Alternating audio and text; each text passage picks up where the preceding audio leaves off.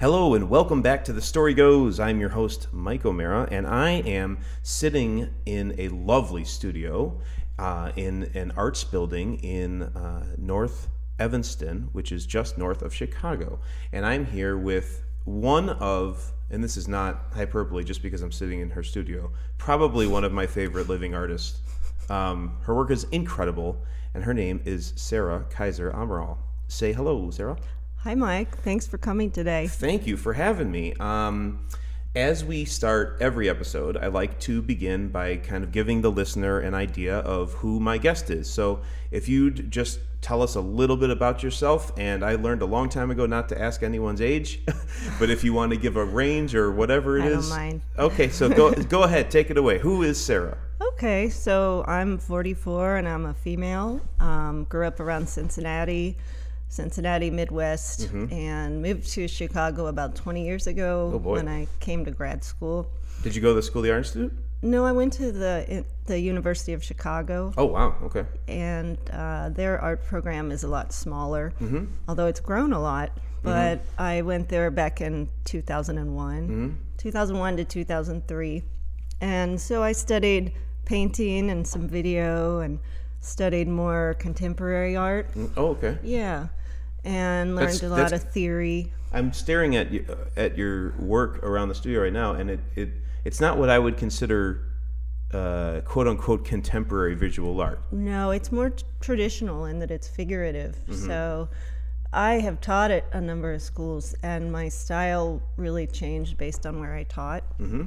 So I didn't walk out of there making videos or making bunch what of cubes you call on a conceptual art. Yeah, I've really been much more rooted in the foundations, and I enjoy realism, yet my style isn't photorealistic. So I enjoy drawing the human figure and studying anatomy, thinking about muscular bone structures, but also animals and nature. And so I'm more rooted in a physical reality.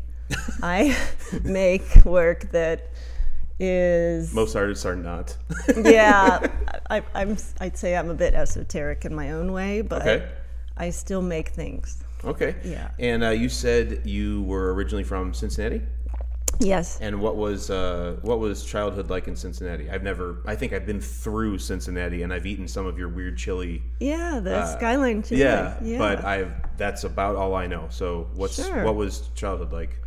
Well, we'll just start with Skyline chili. I ate a lot of that. Okay. And it's a neat chili because it has a little bit of cocoa in it. And it has a little jam. Yeah, so it's like mole or something. It's almost mole, yeah. It's got a sweetness to it. Sure.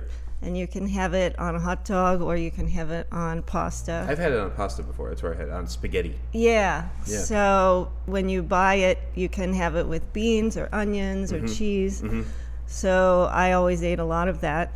And then growing up in Cincinnati, I'm German, so my family would eat the brats and the stinky cheese, the Limburger cheese, the sauerkraut, German beer. So growing up, I lived around this little village called the Main Strauss area up in Covington, which is actually across the river from Cincinnati. Okay. And so they have cobblestone streets, and wow, that's like real. It feels a bit like Bavaria in a way. Have you ever been to Germany? Yeah, I went there last week. Oh, just last week? That's right. Oh my God, I forgot that you were out of town. Was that your first time, or? No, and I was only in the airport, really. We flew into Frankfurt, and then we drove a couple hours to Luxembourg, which is where my brother-in-law lives. So, oh, wow. Yeah. So, was it a big immediate family or small family? Do you have any siblings? My siblings, I have half siblings, so they count as siblings. Yeah, sure. And my parents were divorced when I was about 2. Oh, wow. And then they both remarried, and they each had 2 more kids. So you have all those? Yeah, so I have 4 half siblings. Wow. Are you close? In a way. I think since I was the first child from the first marriage, I'm older than them, and I grew up differently. So my parents were really young when I was born. My mom was 19 when she got married, and was 20 when I was born. Wow. And so she waited about 13 more years to have my brothers. Oh, so that's a big difference, yeah. Yeah. So I'm almost like a second mom to them. Yeah, or they treat you like an aunt or something. Yeah. I'm like the great aunt or something. So were you always like gonna be an artist? Was it something that when you were little where you're like, oh my God, I have to do this? Or was it something that came on later? I think it honestly happened because I was bored. I was an only child until I was 13. Yeah. And my mom and I had to move often because she was working her way up the ladder, and she worked at Levi Strauss, the blue jean company. Sure. And so I went to a lot of different schools, and I didn't know a lot of people. I was always that new kid. Yeah, sure. And so being alone and not really having siblings or friends around, I started to make art. And that's how I would fill my time. Did you use it to, how can I say this? Did you use it to escape, or did you use it to give you something to fit in, or something to kind of like show other kids? That's a really good question. I think it was more of escapist philosophy, and I still use it for that reason often. Do you consider yourself pretty shy, or? No, I've never really been shy, and I think going to all those different schools, it made me really adaptable, and it's easy for me to meet people and get to know them. But I think making art for me was a way to just completely absorb me, because when you're a kid and you go to a new school and you don't really know anybody, art is this way to absorb you and help you adapt and figure everything out, which I still see. So did you draw scenes from your own life? Like, was it representative of, like, what was your style when you were a little kid? Did you do like cartoons? Did you do like comics? Did you do landscapes? What was your first kind of like art love? I remember drawing pictures of my family. Oh, really? And I always kind of struggled with that because my parents got remarried, both of them did. And I remember doing this one picture where there were my parents, they each had their new families. And I never really felt like I fit into that family. Wow, yeah, right. So I remember doing this kind of Venn diagram where... Oh, wow. On the left is my mom's family, on the right is my dad's family. And you're stuck in the center? And I'm in the center, and I don't really fit in either one. And I think that had a lot to do with just my identity. And so I think drawing helped me figure out my identity or figure out that I didn't really fit anywhere. So maybe that's it. Maybe that's the escape, that drawing was this place, or just art in general, is this place where I've always fit. And it's always provided kind of the family for me that I didn't really have outside of art. Wow. So, yeah, and then I don't really remember a lot of the pictures I drew when I was a kid. I think it may have been the type of scribbling that little kids do, where they fill the page. Yeah, sure. And it's more about mark making, and it's more about energy and just some physical release. I don't really have any drawings I made when I was a kid. Oh, really? And I wish I did. Yeah. But my mom didn't keep them, so I don't know what happened to them. Wow. Yeah. That'd be worth some money now. I don't know. I would mean, think so. She did keep the ones from college, so those are nice to look at, but they're more exercises. It was just a teacher saying, do this. Shade and do shadows and paint this box and show me you can paint in perspective. Right. So I'm always interested because my own career path has been in the arts. I'm always interested when I talk to other artists about the very tumultuous, or oftentimes tumultuous, period of kind of choosing to be crazy and do this for a living. And I know for me, when I was it was getting late in high school, and all the people are kind of like, what are you going to do? What are you going to do with your life? What are you going to do? You know? And my own parents are both doctors. And so they were like, hey, I guess you're going to be a doctor too. You know what I mean? Like everyone thought I was just going to do that because expectations. Because they knew all the doctors in the city. They could easily help me out. And, it was just expected. My mom did it. My dad did it. I should do it. Right. And I completely just went the other way. And I said, you know what? I think I'm going to make no money. And I think I'm going to be crazy and like write poems and songs and do that. It's a real struggle. Right. And to my parents' credit, eventually they were like, we give up, do what you want to do. You're making a mistake, but do it. Yeah. But at least they let me do it. They helped me as much as they could. So I wonder when I talk to other artists, like, what was that like for you? Like when it got to, the end of high school and you're kind of deciding what you're going to do, was it like a no-brainer and your parents were like, yeah, you're good, go ahead and do this? Or No, there was definitely a pushback. Yeah. What did they want you to do? They wanted me to go into some sort of business. So sure. My mom's really business-minded, and I respect her for that. She's much better at math than I am, for example. But both of them are really workers. So my dad had his own company, which was fixing heaters and air conditioners. And so that's like very practical. Very, like very practical. Opposite of being an artist for a living. Yes. So this concept of artist was very foreign to them. And even today, it's something they ask me about, but they don't fully comprehend. And now they are supportive. But certainly back in college, there was the, what are you going to do with that idea? Or the kind of satirical, how's the basket weaving going, right? Of, I don't really understand what you're doing in school. Right. But to their credit, they were always glad that I was in college because neither of them went to college. Oh, okay. And they never said I couldn't do it. So they never said, no, you're not going to be an artist. Right. And I've certainly met other people whose parents did say that, said, I'm sorry, I know you want to do this, but it's crazy. It can be a hobby and you're not allowed. They never did that. They never said, you absolutely cannot do this, right?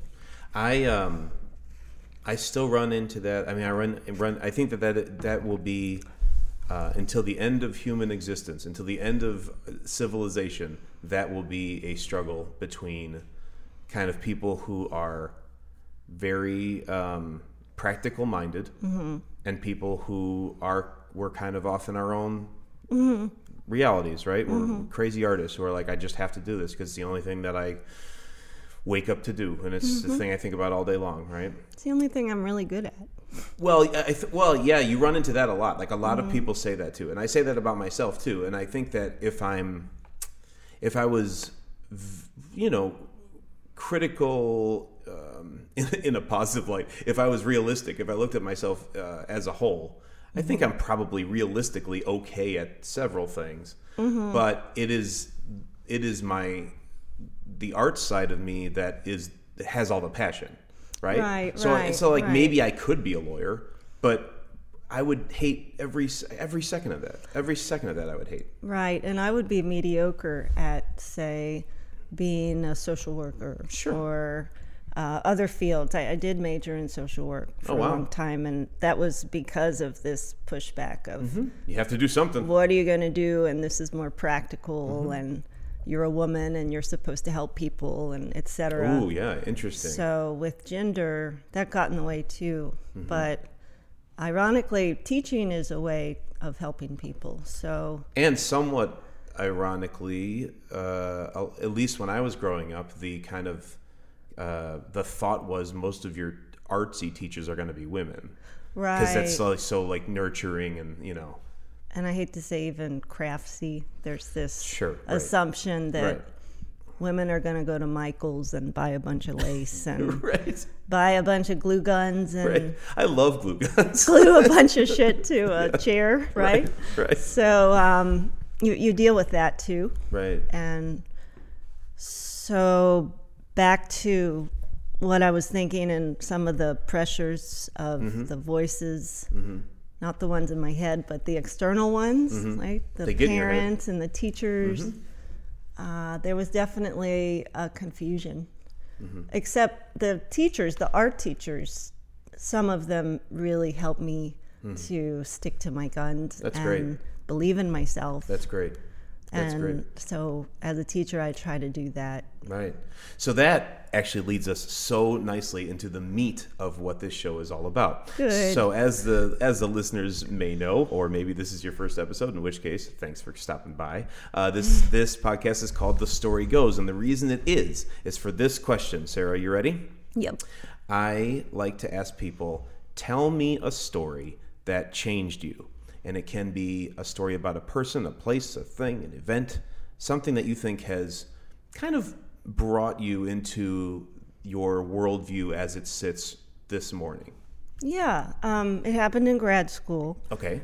And in graduate school, I was really struggling because I came in there thinking I'd learn how to paint. Mm-hmm. And I had already learned a lot about painting in undergrad, but mainly I was self-taught. Wow. So I was thinking I wanted to learn about mediums and color theory and about all the technicalities of paint. And instead I was reading all about theory, like Derrida and philosophy, and I was expected to make all these videos. And so it wasn't what I thought I was getting. And there was a real struggle there. And a lot of the teachers didn't want me to paint, believe it or not. They didn't want you to paint? No, they wanted me to philosophize more, or like talk about art, but not really make art. But I met a teacher who, his name's Herbert George, and he's a sculptor. Okay. And his whole process is very physical in that he's always working with really heavy rocks and metals and marble and chipping away. And all of his students were always doing things with their hands. Okay. And he really believed in making something physical and not getting too esoteric. I like thinking about meaning and what something means, but he was really grounded in reality of making physical things with his hands. So what kinds of sculptures did he make? Are they kind of like the old masters? Were they just like, there were the human figures? Or He makes hands. Oh, yeah, so hands. He's done hands, but he's also done more abstract sculptures, and he's worked with transparent materials. Oh, wow. And so he responds to the material in a spiritual way. And that's what he helped me to do. Is with painting? Yeah, with painting. Even though he's a sculptor, he helped me to relate to the physical qualities of painting. And more than just painting, he believed in me when other people didn't. And he basically sat me down and said, look, this is how it is, and this is going to be a struggle, but you can do this. And Wow. The fact that he believed in me really made a huge difference in my whole experience. Was he kind of the first teacher who had kind of like directly, openly said that to you? No, there are other ones. In undergrad, there was a woman named Patrice Sullivan, and she taught painting. She still does at Colorado State University, and Wow. where I went to school. I moved out west just to escape reality. And she was the teacher whose voice I still hear. She taught me some very concrete ideas about painting, such as how to look for shapes and not things. Oh, wow. Okay. How to fill the canvas when you start, and how to search for form. And she was a very strong voice. She was from Boston, and sometimes she'd scare me. She'd sneak up behind me and say things like, "You're isolating," which means It sounds like a psychiatrist or a psychologist. Yeah, in a way, and you start to see the connections. But isolating in painting is when you only do one little part, You're and working you're on not thinking of the whole. So she got me to think about unity, and to this day, a lot of the things I tell my students are things she told me. Interesting. So she's another very powerful teacher in my life. So I am this leaves me with a bunch of questions, and I am excited to kind of explore some of this with you. So, a couple of things you said struck me, and I want to just get them out of my mouth so that they're in the ether and we're thinking about them. Okay. So you said, you mentioned a sense of spirituality or an esotericism when you're talking about working in your field. So I kind of want to touch on that in a second. Mm-hmm. You also spoke about the physicality of painting, mm-hmm. and because I haven't painted since college, so I'd like to talk about what that means to you. Mm-hmm. And then I also, there's so many good things to talk about. Mm-hmm. I also want to talk about teaching, because it seems to me, I don't start these episodes with any kind of I don't have a goal in mind, like I'm gonna get this person to talk about this. But what has bubbled to the surface for me in our conversation thus far is the importance of positive teaching, mm-hmm. and what the influence of a good teacher can be. Definitely. And since you're a teacher and I'm a teacher, and obviously you've talked today about being influenced by some teachers, I want to talk about that as well. Mm-hmm. So those are the things I want to hit. Perfect. So here we go. Let's go back to number one here. So you spoke about your sculpting mentor. Mm-hmm. His name's Herbert. Herbert George. Herbert. Yeah. Okay. And you spoke a little bit about kind of this spirituality, or finding spirituality in your medium. Mm-hmm. Do you find that in your own? Do you like? Mm-hmm. Do you subscribe to any particular religion or belief or? Well, I am a recovering Catholic. You too, huh? So I went to Catholic school. So did and I. Ironically, the thing that was most spiritual to me was the singing. So, me too. The church songs and mm-hmm. I was in a choir. Mm-hmm. And so the thing that sticks with me, since I don't go regularly every Sunday, sure. is the singing. Mm-hmm. And so I hear a song, it brings me back, and it makes me think of my family and the rituals, mm-hmm. My grandparents who aren't alive anymore. Mm-hmm. So if I do go to Mass, which honestly is when my mom visits and she wants to go, sure. It's the singing that connects spiritually. Mm-hmm. I tune the rest out, like the... politics. Yeah, the sitting, the standing, the kneeling, yeah. the recitation of right. the prayers and stuff. Right. But it's the singing that really does it for me. And how does that translate, that feeling that comes to you from hearing a song and being connected? Explain a little bit of how that feeling presents itself when you're working in a visual medium for you. So it relates to color. And I remember, or even now, when I'm in Mass, I'm often daydreaming and looking at the windows. Makes sense. Looking at the stained glass windows and thinking about the color and the light, mm-hmm. or the architecture of mm-hmm. the room. And if I had a piece of paper, what it would feel like to draw the ceiling, for example. Or, what it would feel like? Like physically pen on paper, or mentally, or both? Sometimes I actually start drawing the room, yeah. And then when I paint, I think a lot about color, mm-hmm. Spiritually, what color means. So yellow is a transcendent color, and I've been painting all sorts of clouds. So that's spiritual and kind of psychological too, mm-hmm. and that I can paint clouds with light breaking through them, mm-hmm. or I can paint stormy clouds.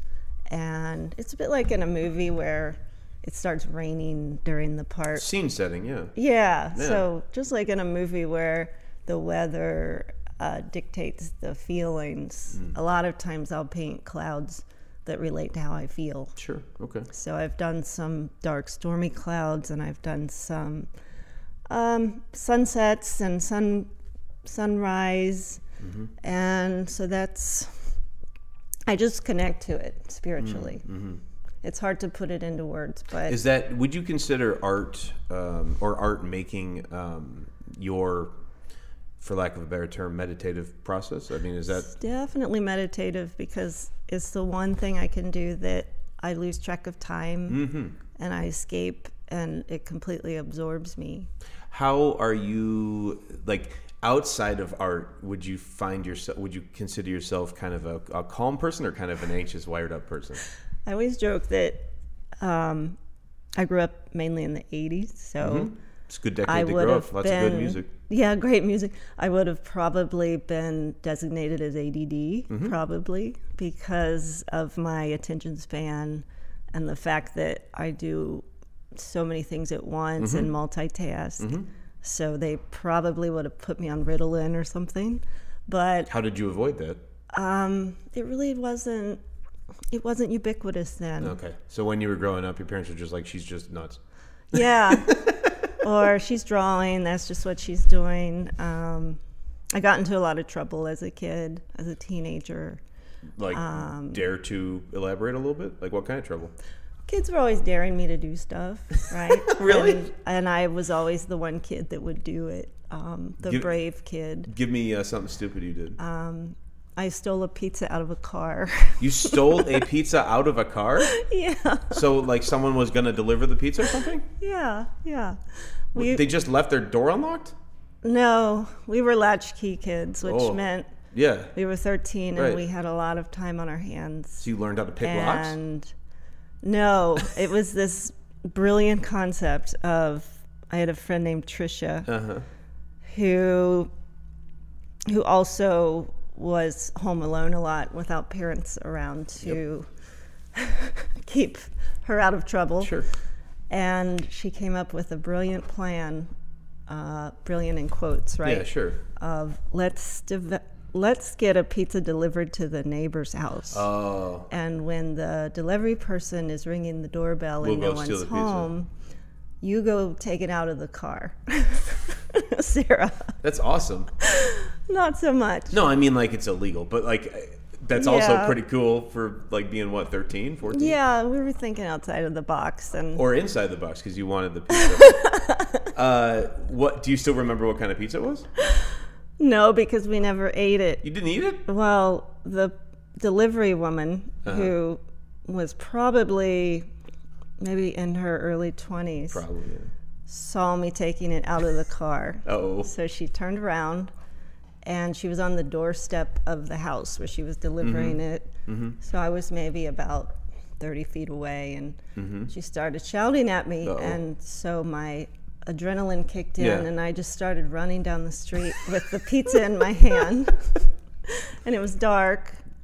And so eventually I threw it on the ground because I realized that I couldn't run very fast with holding a pizza. Right, sure. So we never ate it. That's a bummer. I know. I wish you would have eaten the pizza. That would have been the topper to that. I'm sure nothing tastes as good as a delinquent pizza. It's the one story I tell people. I think the pizza story. Yeah. That seems to not jive. Like it seems to not jive with your outer kind of the way you present yourself, because right. I mean, granted, I don't know you entirely well yet, which is part of the reason I'm glad I'm getting to talk to you today. But you seem so calm. You seem very very zen. And like for the listeners, we work in the same place, or we have studios in the same place. So I see Sarah in the halls here and there, and in stark contrast to some of the other artists, visual and oral and music people that I know, Sarah seems really chill. Like she would never steal a pizza from anyone. That's what you think. Wow, yeah. I mean, well, that's the point I'm getting to. Like, do you think that do you think maybe getting older does this to all of us, but do you think you've kind of chilled out? Definitely. Yeah. I think art calms me. And if I don't make art, I feel it and I get really nervous.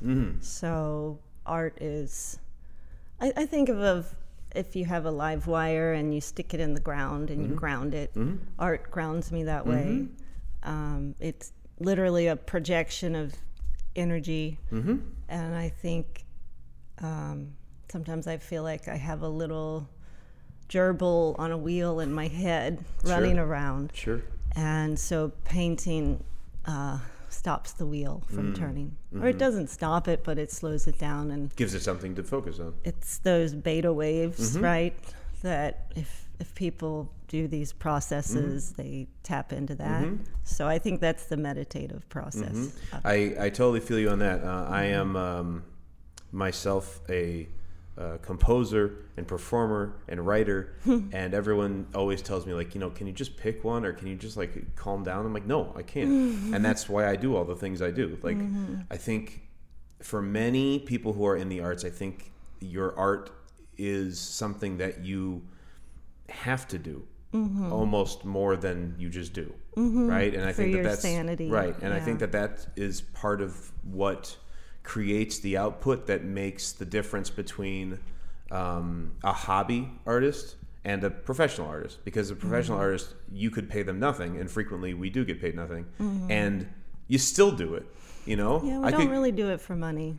No, like, let's not tell anyone that, because we we all need need money, right, but right. But that's the thing. not the prime motivator.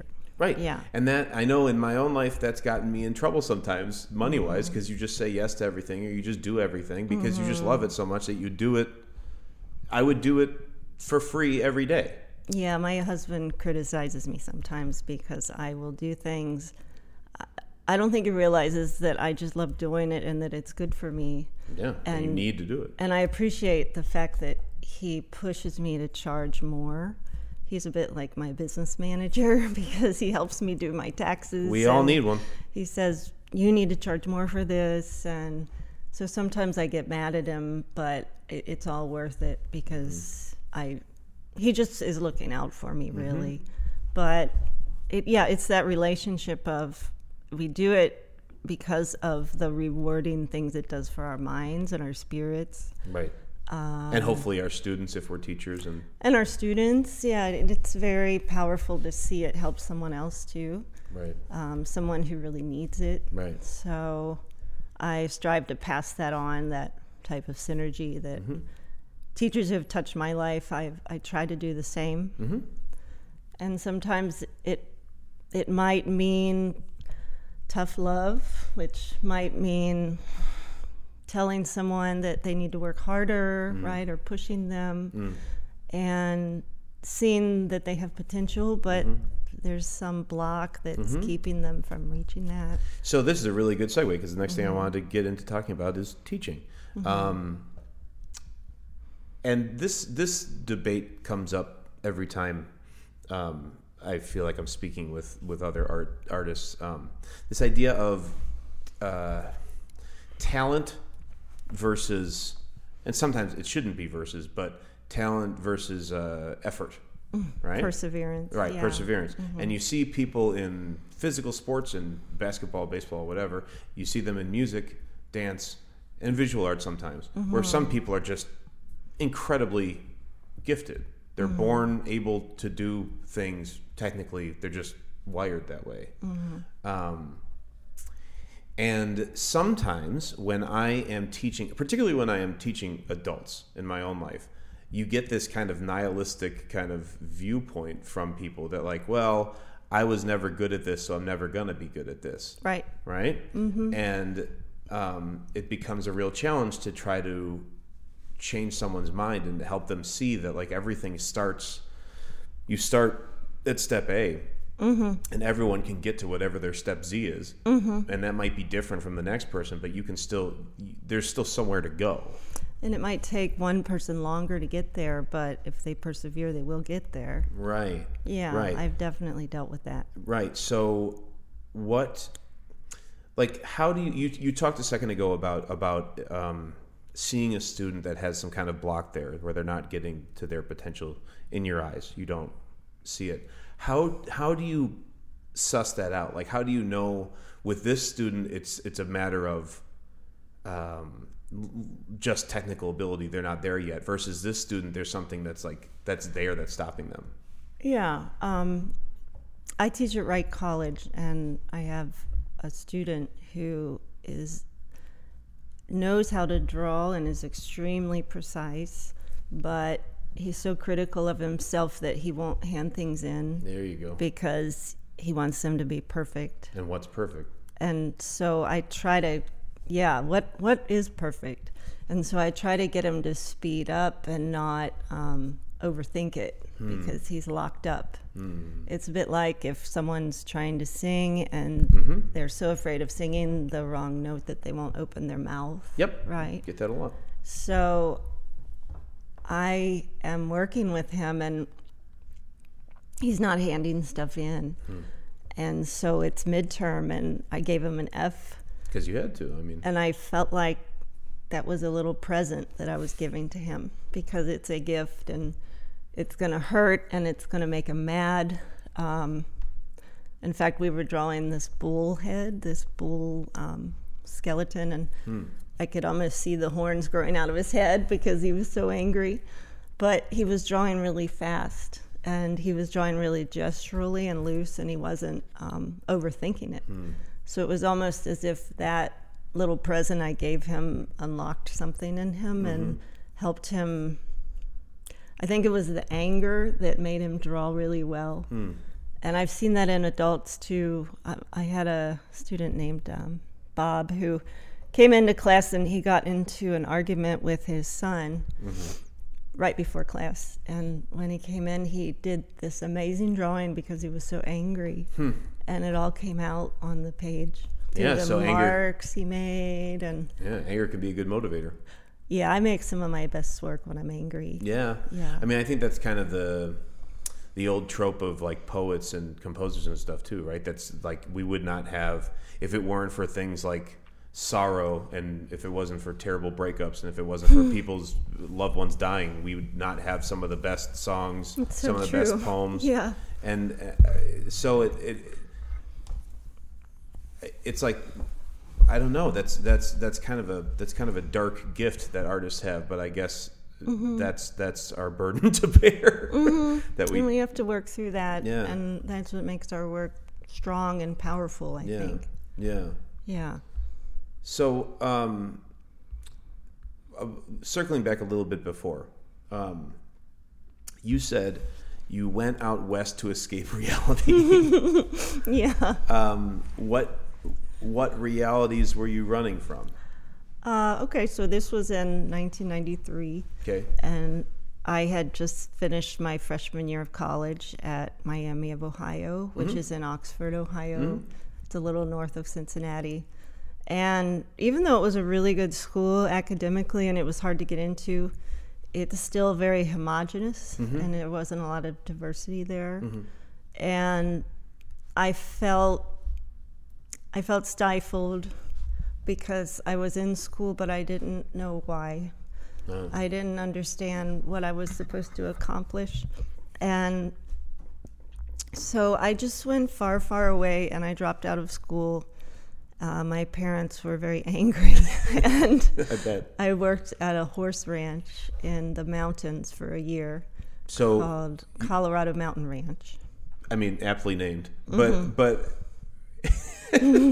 so one day did someone invite you to the horse ranch? Like No, I just dropped out of school. You just said, I'm just going to run, and you just stopped at a horse ranch? Well, I found them first, and this was before the internet. Yeah, that's what I was about to say. There's no internet. You can't look up you don't find a horse's Reddit page in 93, and get inspired. Like, how does that work in 93?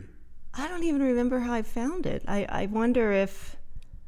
See, I used to work at a camp. I worked at a camp in northern Kentucky called Camp Ernst. Okay. And I worked with horses there. And so I knew I wanted to work at a camp because I was always happy at camp. So I think I found this camp directory of different camps around the U.S., and I found this one, and I thought, that's far enough away.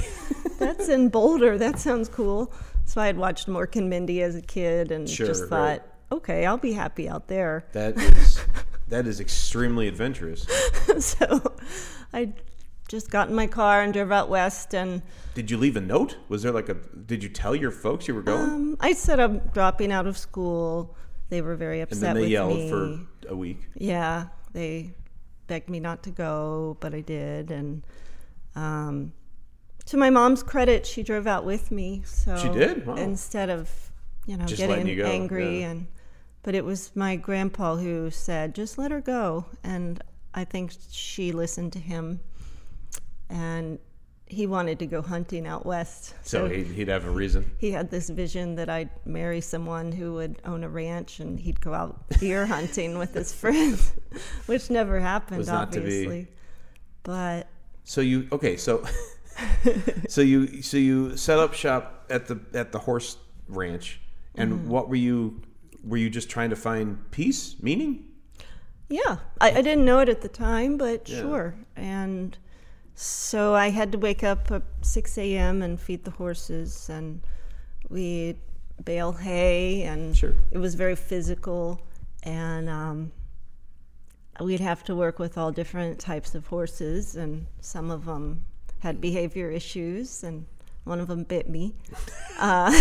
So That's not pleasant either. They are very strong. right, it was a little pony, and it bit me. Ouch. And the ponies can be mean. Yeah. But I've never really been afraid of horses. I guess not. I connect with animals, and Do you own any yourself? I have a dog. Oh yeah. I'd like to have a horse someday, but right now in Evanston, we don't it's really not live in a very feasible. conducive for horses. Yeah. So so let me get the timeline straight. So you go mid 90s out to the horses, Early 90s. and yeah. then you were there for how long? I was there for 5 years.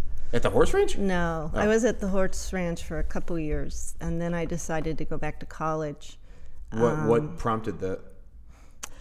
Well, I just finally felt like I found my way, and I felt like I was able to listen to my own voice. So Did it sound like a horse? yeah, it was neighing and bucking me off, and It's biting. so the horse bucked me off, and I decided it's time to go back to school. Wow, that's a very biblical. Getting back to the Catholic roots, right? Like you kind of see the light because a horse bucks you up. No, it just sounded good. Yeah, sounds pretty good. So then you go back to school, and you have been married for how long? 5 years. Oh, so this is fairly recent in the scheme Yeah. of things. And where did you meet your husband? Match.com. Yeah. Cool. I was at an age, and he was too, where everyone was married, and Yeah. we didn't want to go to a bar, and Yeah. we had met too many. People that are not. Yeah, that we had met the wrong people at bars. And the nice thing about Match is you can say exactly what you want, Sure. and the person that you meet matches that. I mean, Yeah, obviously that's that's the the idea, name yeah. of it.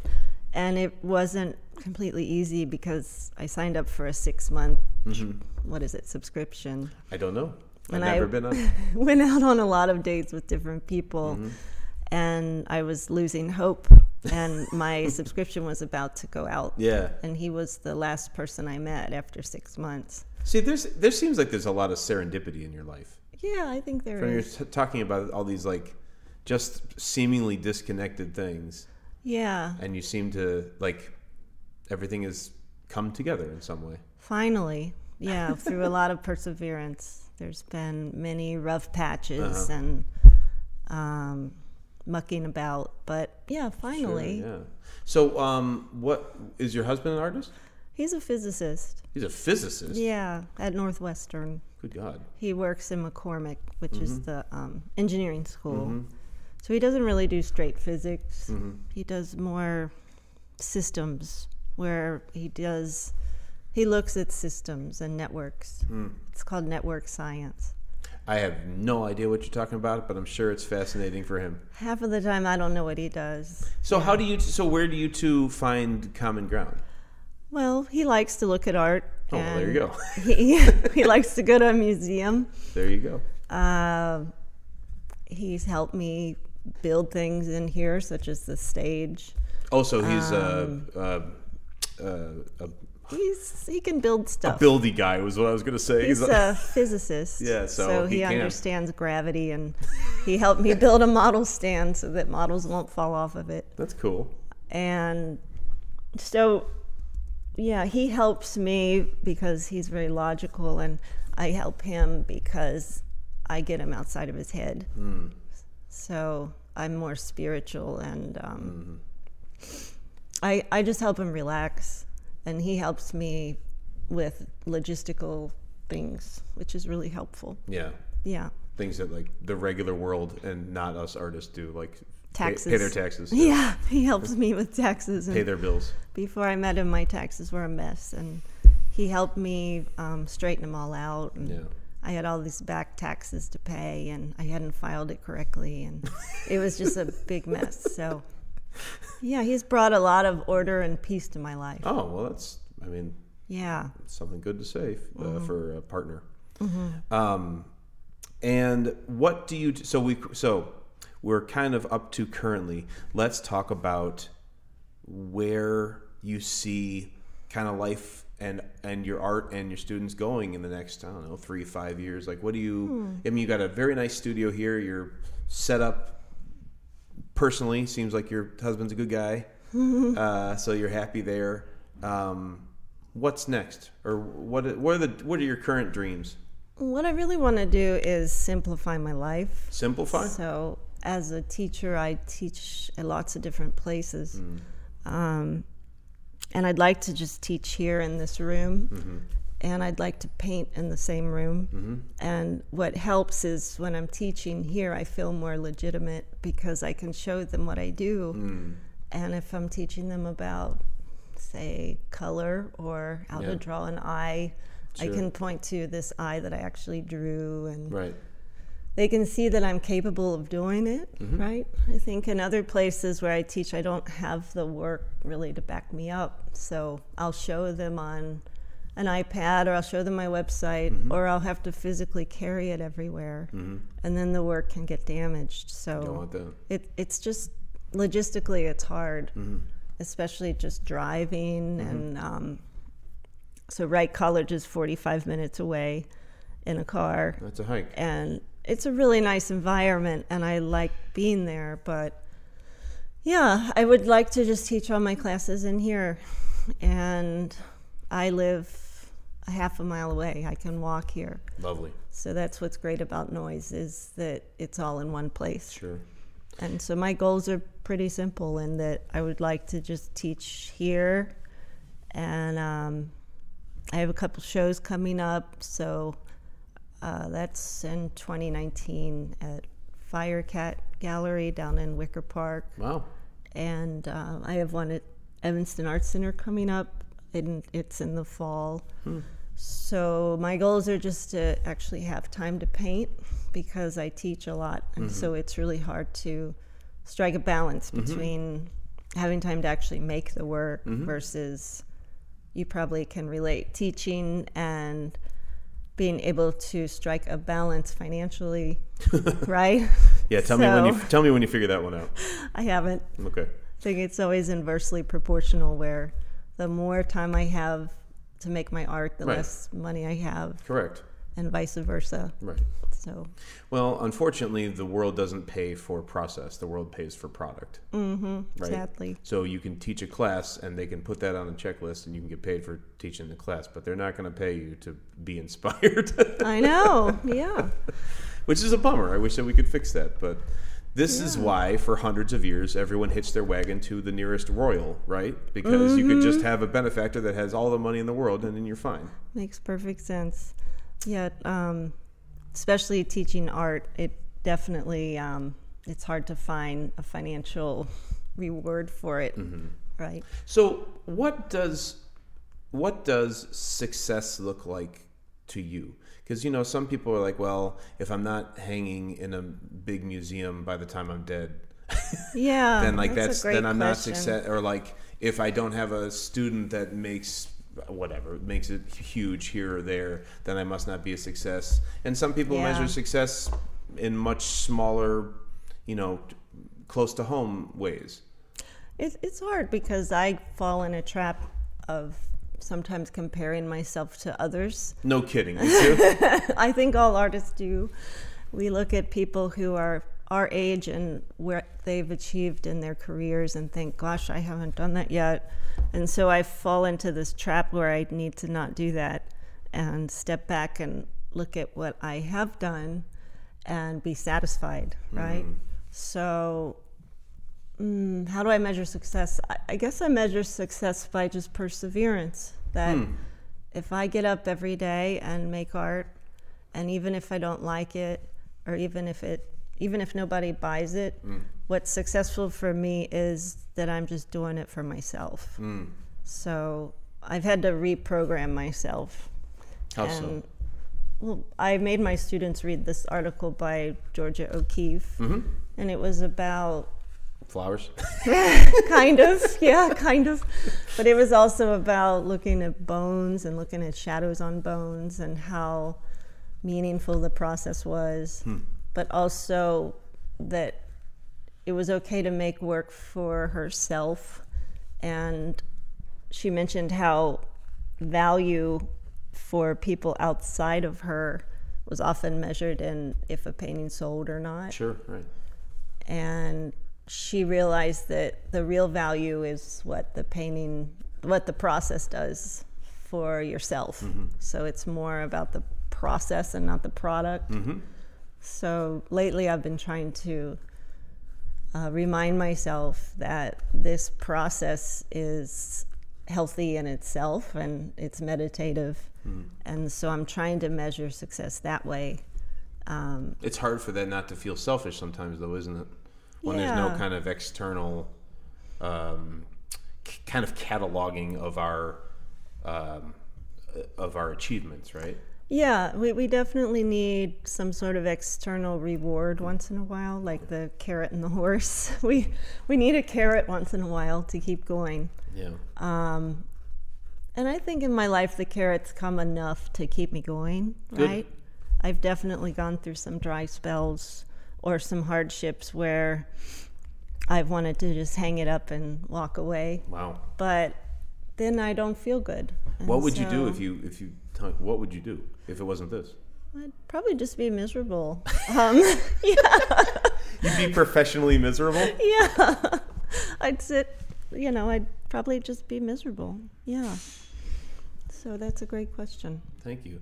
I've got two more for you, if you don't mind. Not at all. Okay. This is fun. Oh, great. Here they are. Number one, and this is going to be impossible. It's an impossible question to answer for an artist. I'll try. What's your favorite painting? Right now there's several. Yeah, that's what everyone always says. If I ask a musician, like, what's your favorite song? That's like the worst question in the whole world. It's okay. Or give me one of them. I really like Artemisia Gentileschi's paintings. Enlighten me. She was a Renaissance painter, actually a Baroque painter, but she often had her work attributed to her father. She worked in the 1600s, so she had some... Great time for a female entrepreneurs. Yeah. And in this time, women weren't allowed to work as an apprentice. Right. They didn't draw female nude models.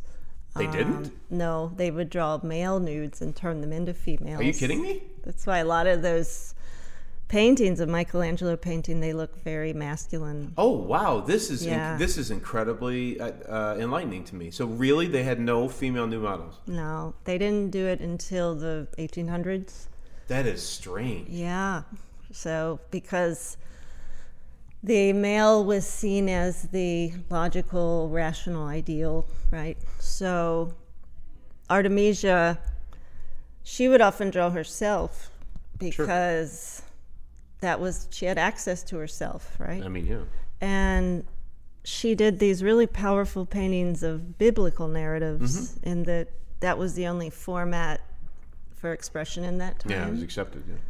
And so she did some paintings from the Old Testament of, one is the Judith series of Judith beheading Holofernes. And it's a very bloody painting where she's literally cutting someone's head off. And in all of her paintings, they're very muscular and powerful. And so you can see her strength and her perseverance just in the work. And if you start to study her life, her father believed in her talent, and he signed her up to work with a teacher, Tassi, Tassi, and there's talk of Tassi he raped her, and so there was this trial in which she was actually tortured in the trial as well, because she may have fallen in love with him at the same time. Jeez. And she was seen as her father's property. Yeah, right. Which is also very troubling. And I think her father took the man to trial because he saw him as taking his property, which was his daughter. Sure, right. So it's this very turbulent story, but you see it all in the work. Wow. And I like to teach students about it, especially female art students who think about how in this time they wouldn't be allowed to study art. And even if they did try to learn, someone might have made advances on them. Yeah, no kidding. But even just beyond the story, the art is so incredibly technically profound with the color and the light and the anatomy and the composition and the scale. It's extremely ambitious. I find it amazing every time I go to a concert hall or I go to a museum and you hear something or you see something that was made hundreds of years ago, and the fact that it's still there long after that person and that person's relatives and probably their whole family line is gone. 400 years later. That someone with our eyes from this time could see that, and then it could still mean something. Right. Still say something about shared human experience. That politics change and religion's influence changes and places of the world changes, but people are people. And you still see the brush strokes, and it's like they're breathing through the painting, and you're talking to them. That's amazing. And you're seeing their struggle through the colors and the strokes and the marks they make. So if let's say it's 200 years from now, and some of your work is hanging somewhere, what do you hope someone sees in that? Well, I think about in 200 years, people probably won't make a lot of paintings. So. Oh, that is extremely dark. Well, if you look at the way things are going. Yeah. You think everything's just going to be digital? I think painting's going to be some sort of relic in 200 years, right? Almost like what a daguerreotype is. Sure. If you know, a daguerreotype is the early photograph where it's just one of a kind, and it's this archaic form, right? So I think on some level, just beyond my own identity as an artist, I think the paintings will be some relic, right? Some sort of relic, because no one will make them anymore. Or if they do make them, it'll be this very archaic process, right? A bit like what lithography is now, which lithography is making a print on a stone, and it's very laborious. But that's why it's appreciated, is the fact that someone still knows how to do that. Someone still knows how to do it, and books aren't printed that way anymore. So that comes into play. But 200 years from now, too. God, I hope humans are still around. I don't know. I mean, I'll be dead. So a lot of times I joke with my students that I'm going to fake my death. So you can get famous? Yeah, or at least just bring the value up higher. And I say, if I don't come to class next week, I'm in Tahiti somewhere. So.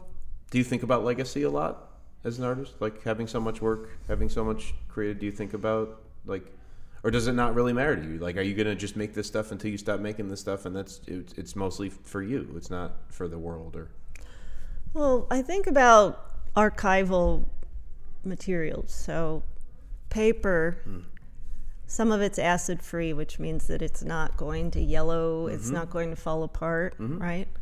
I have a student, and I tell her things like, don't draw on both sides of the paper, because someday we might want to exhibit your work. And she throws it in the garbage, and she draws really well. And And she says, well, it's all about the process and not the product. And so on some level, I respect that because she sees the meditative process and what it means to her. Sure, but other people on can another see level, yeah. I say, you have a daughter. Don't you think she'll want your work someday? Yeah. And she says, no, I don't think she'll want it. Ugh. But I think she will, right? So, Yeah. I mean, I have stepsons, and they are kind of interested in what I do, but not really. And they Are they young? they're 13 and 17. Oh, okay. So I don't have my own biological children. Mm-hmm. So I don't know, maybe my siblings might collect my work, or I have collectors who've bought my work. Mm-hmm. But honestly, I think I'll have to die first for me to even think about my legacy. Yeah. I do try to protect my work, and I don't throw it in the garbage. Yeah. But I also try to think more about the process and what it does for me. So that's a really hard question. Mm-hmm. Yeah. Yeah. Well, just from I've had a studio in this same building where we're at right now for 5 years now. Mm-hmm. And there are a lot of artists in this building, and I don't have any problem with any of them. I think they all make some lovely stuff, but I have always been particularly entranced by your work. I think your stuff is incredible. Thank you. I really do. And one of the biggest bummers about being in the arts myself is that I'm not independently wealthy, or I would totally buy your stuff. We can do a trade. Yeah, well, that's the problem with art, is that we barter. Yeah. Yeah. But I mean, before I chose to dedicate most of my time in life to music, I actually wanted to be in visual art. And when I was a kid and into my high school years, I was way into cartooning and comic books. And I was drawing those and learning musculature and everything from comic books and stuff like Anatomy. that. Mm-hmm. And I took classes at the School of the Art Institute all through high school. That's good that you did that. Super serious about it. And it got to that point that I was talking about before, where like my parents were like, okay, but what are you going to really do? It's a shame they didn't really push you to keep doing that. Well, no, they didn't. I mean, I think for them, they gave up on fighting the music thing because my mother's father had been a jazz pianist in Chicago in the clubs in the 40s and 50s and 60s and stuff, and he had seen some success there, so like she understood that. There was a legacy there. Right, sort of. Yeah, whereas like there was no one in my family that's a visual artist at all, and they were like, that's just crazy. Yeah, I don't have anyone in my family that was an artist. Really? My grandmother made quilts, and she was very talented, but she never saw it as art.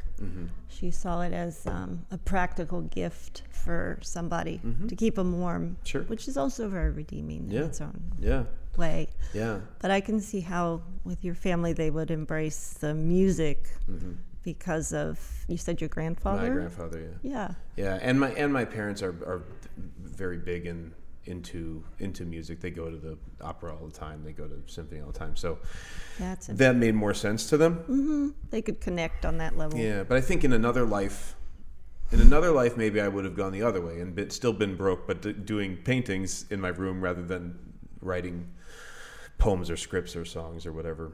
Well, you can always pick it up again. That's true. If you decide. That's true, and hopefully I will when God knows when I'm going to have time, but hopefully I will. But this has been just a lovely conversation. You've been the first visual artist I think I've ever spoken to about their work. So this is pretty cool. It's been good for me too, to go a little deeper and slow down and process things.